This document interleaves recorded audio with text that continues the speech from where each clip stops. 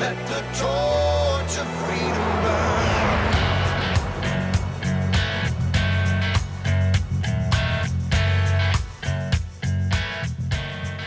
Welcome to the intersection of faith and the culture. It's Wall Builders Live. We're taking on the hot topics of the day from a biblical, historical, and constitutional perspective. Thanks for joining us. Be sure and visit our website, wallbuilderslive.com. That's where you can get archives of the program from the last few weeks if you missed them. And you can also get a list of our stations across the country airing the program. I'm Rick Green, America's Constitution coach, here with David Barton and Tim Barton. Tim's a national speaker and pastor and president of Wall Builders. David Barton, of course, America's premier historian and our founder here at Wall Builders. You can learn more about all three of us at wallbuilderslive.com. That's also the place to make a one-time or monthly contribution. Thank you to all of you across the nation that are giving on a regular basis, or maybe you're just working towards that end-of-year tax-deductible contribution. We greatly appreciate it, and it allows us to expand our message, expand our voice. You're helping to get the message of truth out there to more people and engage them, educate them, equip them, inspire them, get them moved to action in saving our constitutional republic. So thanks so much for doing that. Check it out today at wallbuilderslive.com. Also want to invite you to join us for a constitutional defense course right here in my backyard, man. We're going to be doing the dinner at my house and some Constitution training at my house, and then we'll be heading over to a range not too far from us and doing 5 days of incredible training, handgun training during the day, Constitution training in the evenings, and a great time of fellowship. You don't want to miss it. We've been doing this for, 4 or 5 years now. The Bartons have been. We had so many people go with us from across the country. They all enjoy it. Everybody, not only, the people that have never touched a gun in their life, to those that have shot guns their entire life, everybody improves dramatically, and it's absolutely necessary to be able to defend your family. So check that out today at patriotacademy.com. Click on the picture of Matt Walsh and myself shooting there. It says Constitutional Defense, and get signed up. These are very limited classes, very small classes, going to be very intimate. We're going to have a great time right there on my front porch for dinner, and then a wonderful time in the Constitutional Defense courses. All right, David and Tim, here we go. Let's dive into these questions. It's Foundations of Freedom Thursday, folks. You can send them into radio at wallbuilders.com. First one is coming from Jan, and she's asking about teaching elected officials. And of course, I love to say public servants instead of elected officials, but teaching them. She said, is there any way that current and newly elected officials are required to take your Constitution Alive or another of your constitutional courses every year? This should be, and I don't like to say it, mandatory, not to only inform them, to remind them of the original intent of our founding fathers for the Constitution, the Bill of Rights, along with the biblical values this great nation was built upon. Elected officials, for the most part, are the biggest problem and not the solution to the mess we are in. That almost sounded like Reagan's first inaugural address. Government is the problem. It's not the solution to our problem. Government is the problem. But, civic ignorance, biblical ignorance, we know that's the root problem of all of these things. I don't know, though, guys. I always run from mandates. So I don't even know how you could make it mandatory for them to learn it. But we can certainly encourage them, and we're getting a lot more people that are elected that have been through our classes. Rick, this is already mandatory, bro. We call this a civic and government course. Except we don't teach civics and government anymore. Yeah. What's in Constitution Alive, biblical citizenship, that was the basic course we taught in school for years. It was a graduation course. The stuff that you're teaching now that, as Jan's saying, this needs to be done by everybody, agreed, which is why this was a required course in all high schools. You could not graduate without a civics course and a government course, and they were two different courses. Civics is very different from government. Government's a philosophy. Civics is the way it works today. And so you had to know that so you could be a good citizen. So what we're really saying is, hey, we need schools to be teaching the Constitution again. I love the fact that it's churches doing it now and citizens and others that are doing constitutional live biblical citizenship. But this is something that was basic to everyone. Now, we already have a law that requires this. If anybody will go back and read the Constitution Day law, it used to be Citizenship Day, but then they changed it to Constitution Day in 1984. And so if you read the law, it requires not only that every citizen, but it says every federal employee is to have a thorough course in the Constitution and all the precepts, principles, and articles before you can work for the federal government. Now, I want you to find me one agency today that's part of the entry course is you have, and proof that we don't know the Constitution is Biden keeps saying we got to save the democracy. Pelosi keeps saying save the democracy. I see been in state after state. They have billboards, Democrats saying save the democracy. That's proof you have no clue what the Constitution is, because we're not a democracy. We're a republic, Constitution explicit. So we just don't teach even our own laws. I mean, It's there. Well, and this is something that sounds like maybe we can promote if there is a future Trump administration, or if there is a DeSantis or a Kerry Lake, somebody in the future, maybe we can remind and encourage them, hey guys, something that is actually required for federal employees. But, Rick, to your point, anytime we talk about a mandate for elected officials, it can be a little scary, because even if we said, no, we're going to word the mandate really, really well and say you have to read and study the Constitution and you have to take a constitutional course, well, who's going to teach the course? And how do you know what they're teaching isn't going to be one of these new judge or judicial positions where they say we can make the Constitution into our image and it can be whatever we want it to be? There can be a scary thing when you mandate it. But one of the things we've seen that's been very good and very effective is when you have individuals, now whether this be a school board president, whether it be a city council or mayor, whether it be a state legislator, when you have somebody take initiative, and especially somebody in a leadership position in whatever that genre is, so whether it's state legislature or school board, city council, whatever it is, when you have someone take a leadership position and they can call for a team meeting, right? When the Republican Party says, hey, we're going to get together, and part of what we do for our yearly meeting, for our training, or every month we're going to get together, and they literally could spend a couple hours going through Constitution Alive, or going through the actual Constitution, going through Joseph Story's commentaries on the Constitution, whatever it is. This is something that we have seen examples of. We know some individuals in Congress from the 90s, the early 2000s, the early 2010s. We know different congressmen and women who were part of some of these training sessions when they were new freshmen elected to Congress, or sometimes even state legislators. When there were new state legislators that were elected in the state, there were individuals that had the initiative, that took them under their wing, and they would do constitutional training.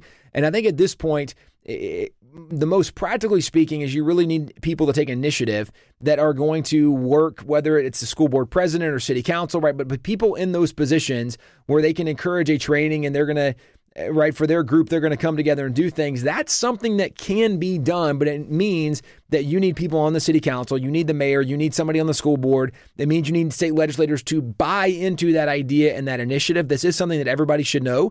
And I really do think it's probably worth us reminding some of our friends, if we see some different elected officials, especially in the White House, that maybe can have a little more say over some of these federal areas, it's worth reminding them this is one of the things that's actually law they're supposed to be doing. However, between now and hopefully, God willing, the 2024 election, when a Republican is back in the White House, between now and then, certainly this is something that we can encourage our state legislators, that we can encourage our school board or city council, even our mayors, to take initiative and to work to maybe show these videos, but we're not just promoting our material, because if they want to go and, right, maybe they're Hillsdale people, they want to watch something from Hillsdale, they can totally do that. Maybe you want to read a Tuttle Twins book. That's great too.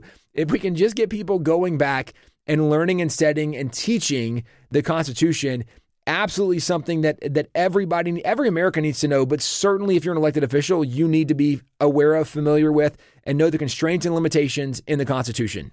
I just got back from Arizona, and here in Arizona where we're doing some meetings, it's interesting, Tim, I had some county party officials here.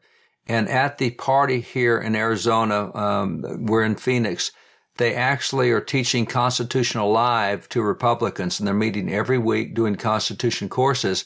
And it's that same kind of thing, Tim, that you're talking about, is get people teaching this.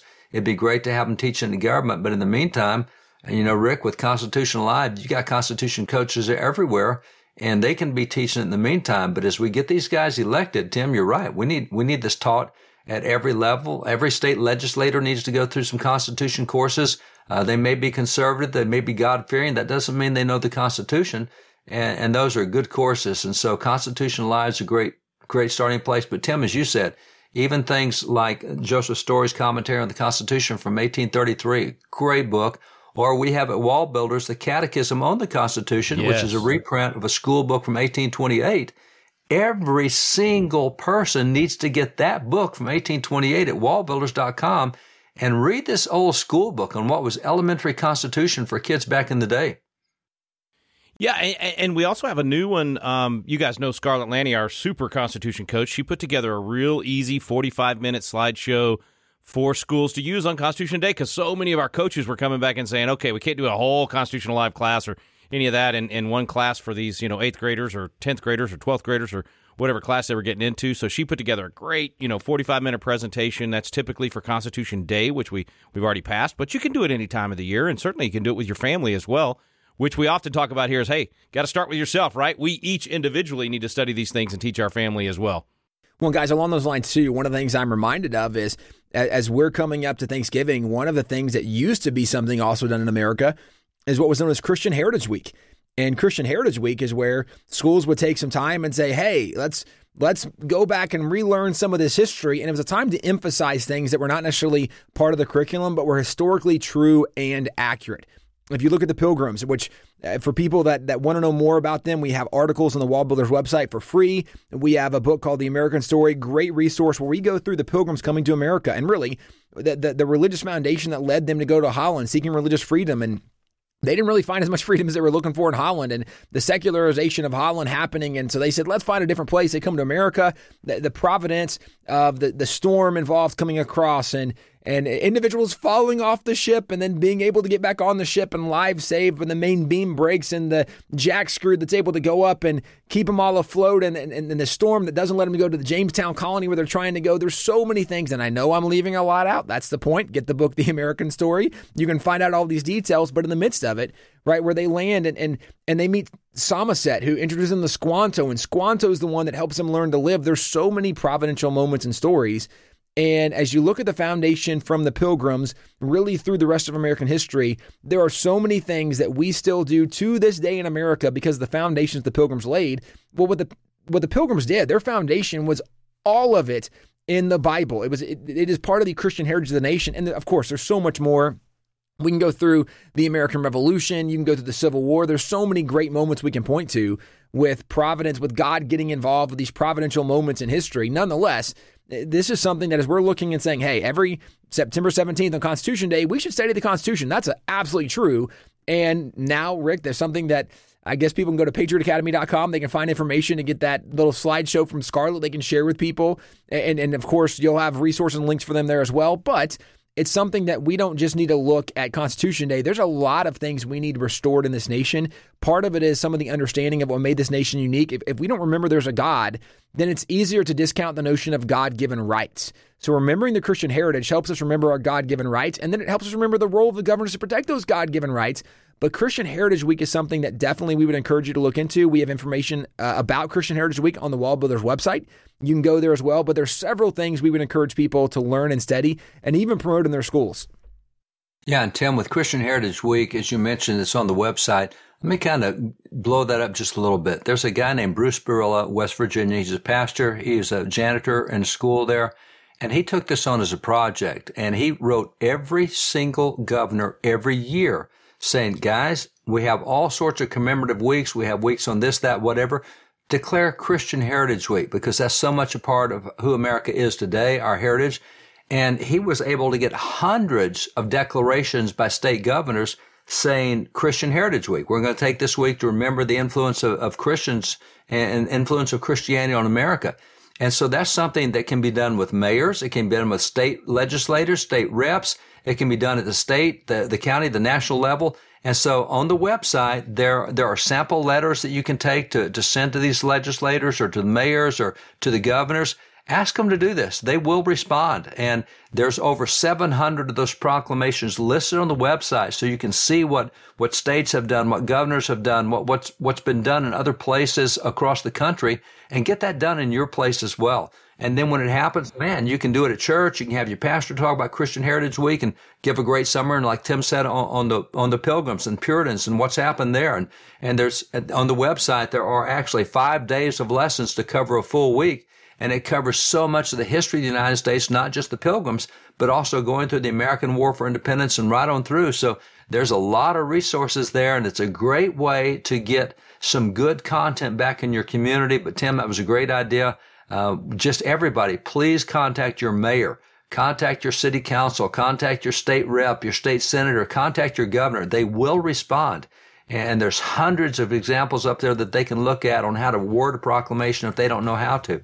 So there's a lot of resources there at the website under Christian Heritage Week. All right, guys, we're going to take a quick break. We've got more questions coming from the audience when we return. You're listening to Wall Builders Live.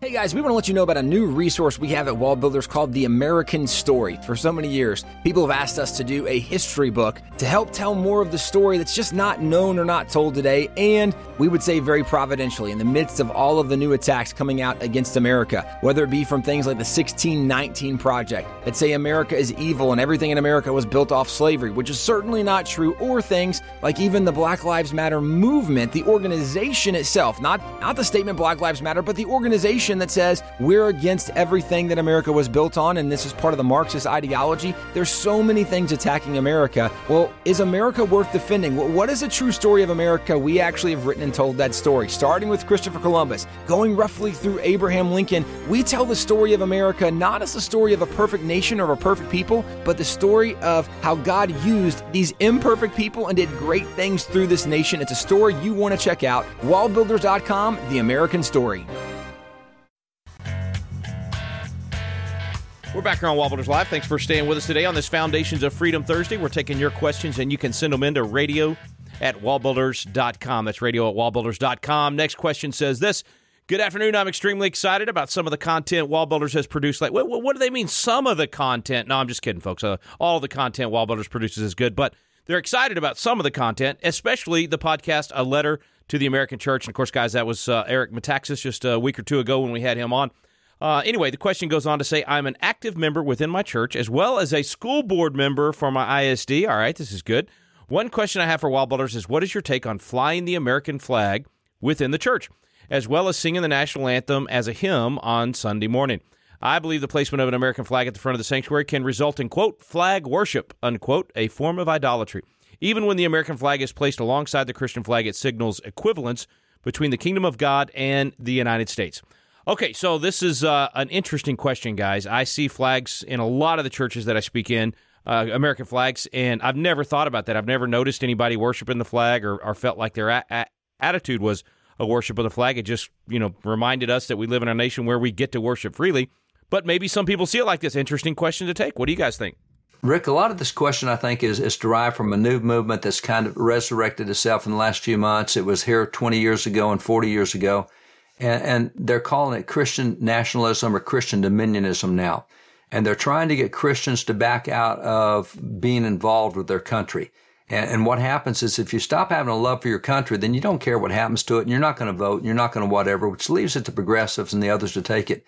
So they've really come after this thing saying, oh, if you're a Christian nationalist or you have a flag while you're trying to establish a theocracy, well, God's kingdom is not of this world. And so it's really become a way to get people to back off.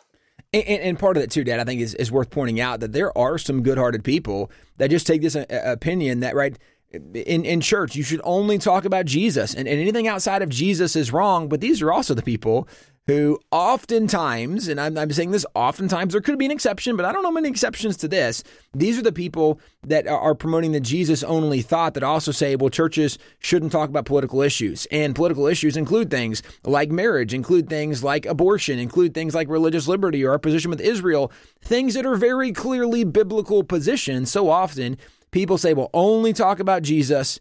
And it very much is a limiting thought and idea. And right, for so many of these people, they're not trying to maybe take a wrong position. For many of them, they're trying to be from a godly perspective, but maybe they just have a different understanding. And I would argue it's a misunderstanding of the whole of the gospel. When Jesus told the disciples that their commission was to go and make disciples of all nations, baptizing them in the name of the Father, the Son, and the Holy Spirit, he said, teaching them to observe all that I've commanded you. Well, if you're going to teach people everything, well, now, first of all, Jesus said, go make disciples. So already there's a discipleship mandate, right? It's not a conversion mandate. It's a discipleship mandate. That is the goal, not just to make converts, to make disciples.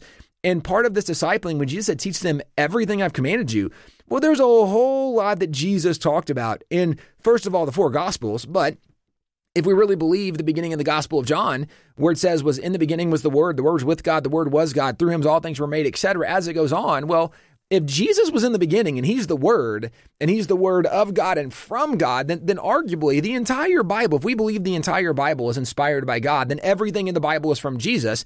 Therefore, everything in the Bible are arguably the words of Jesus to some level, to some extent, to some degree, right? How we're defining that. But this is the Word of God. Therefore, it's the words from Jesus. So the whole Bible is what we should be teaching people.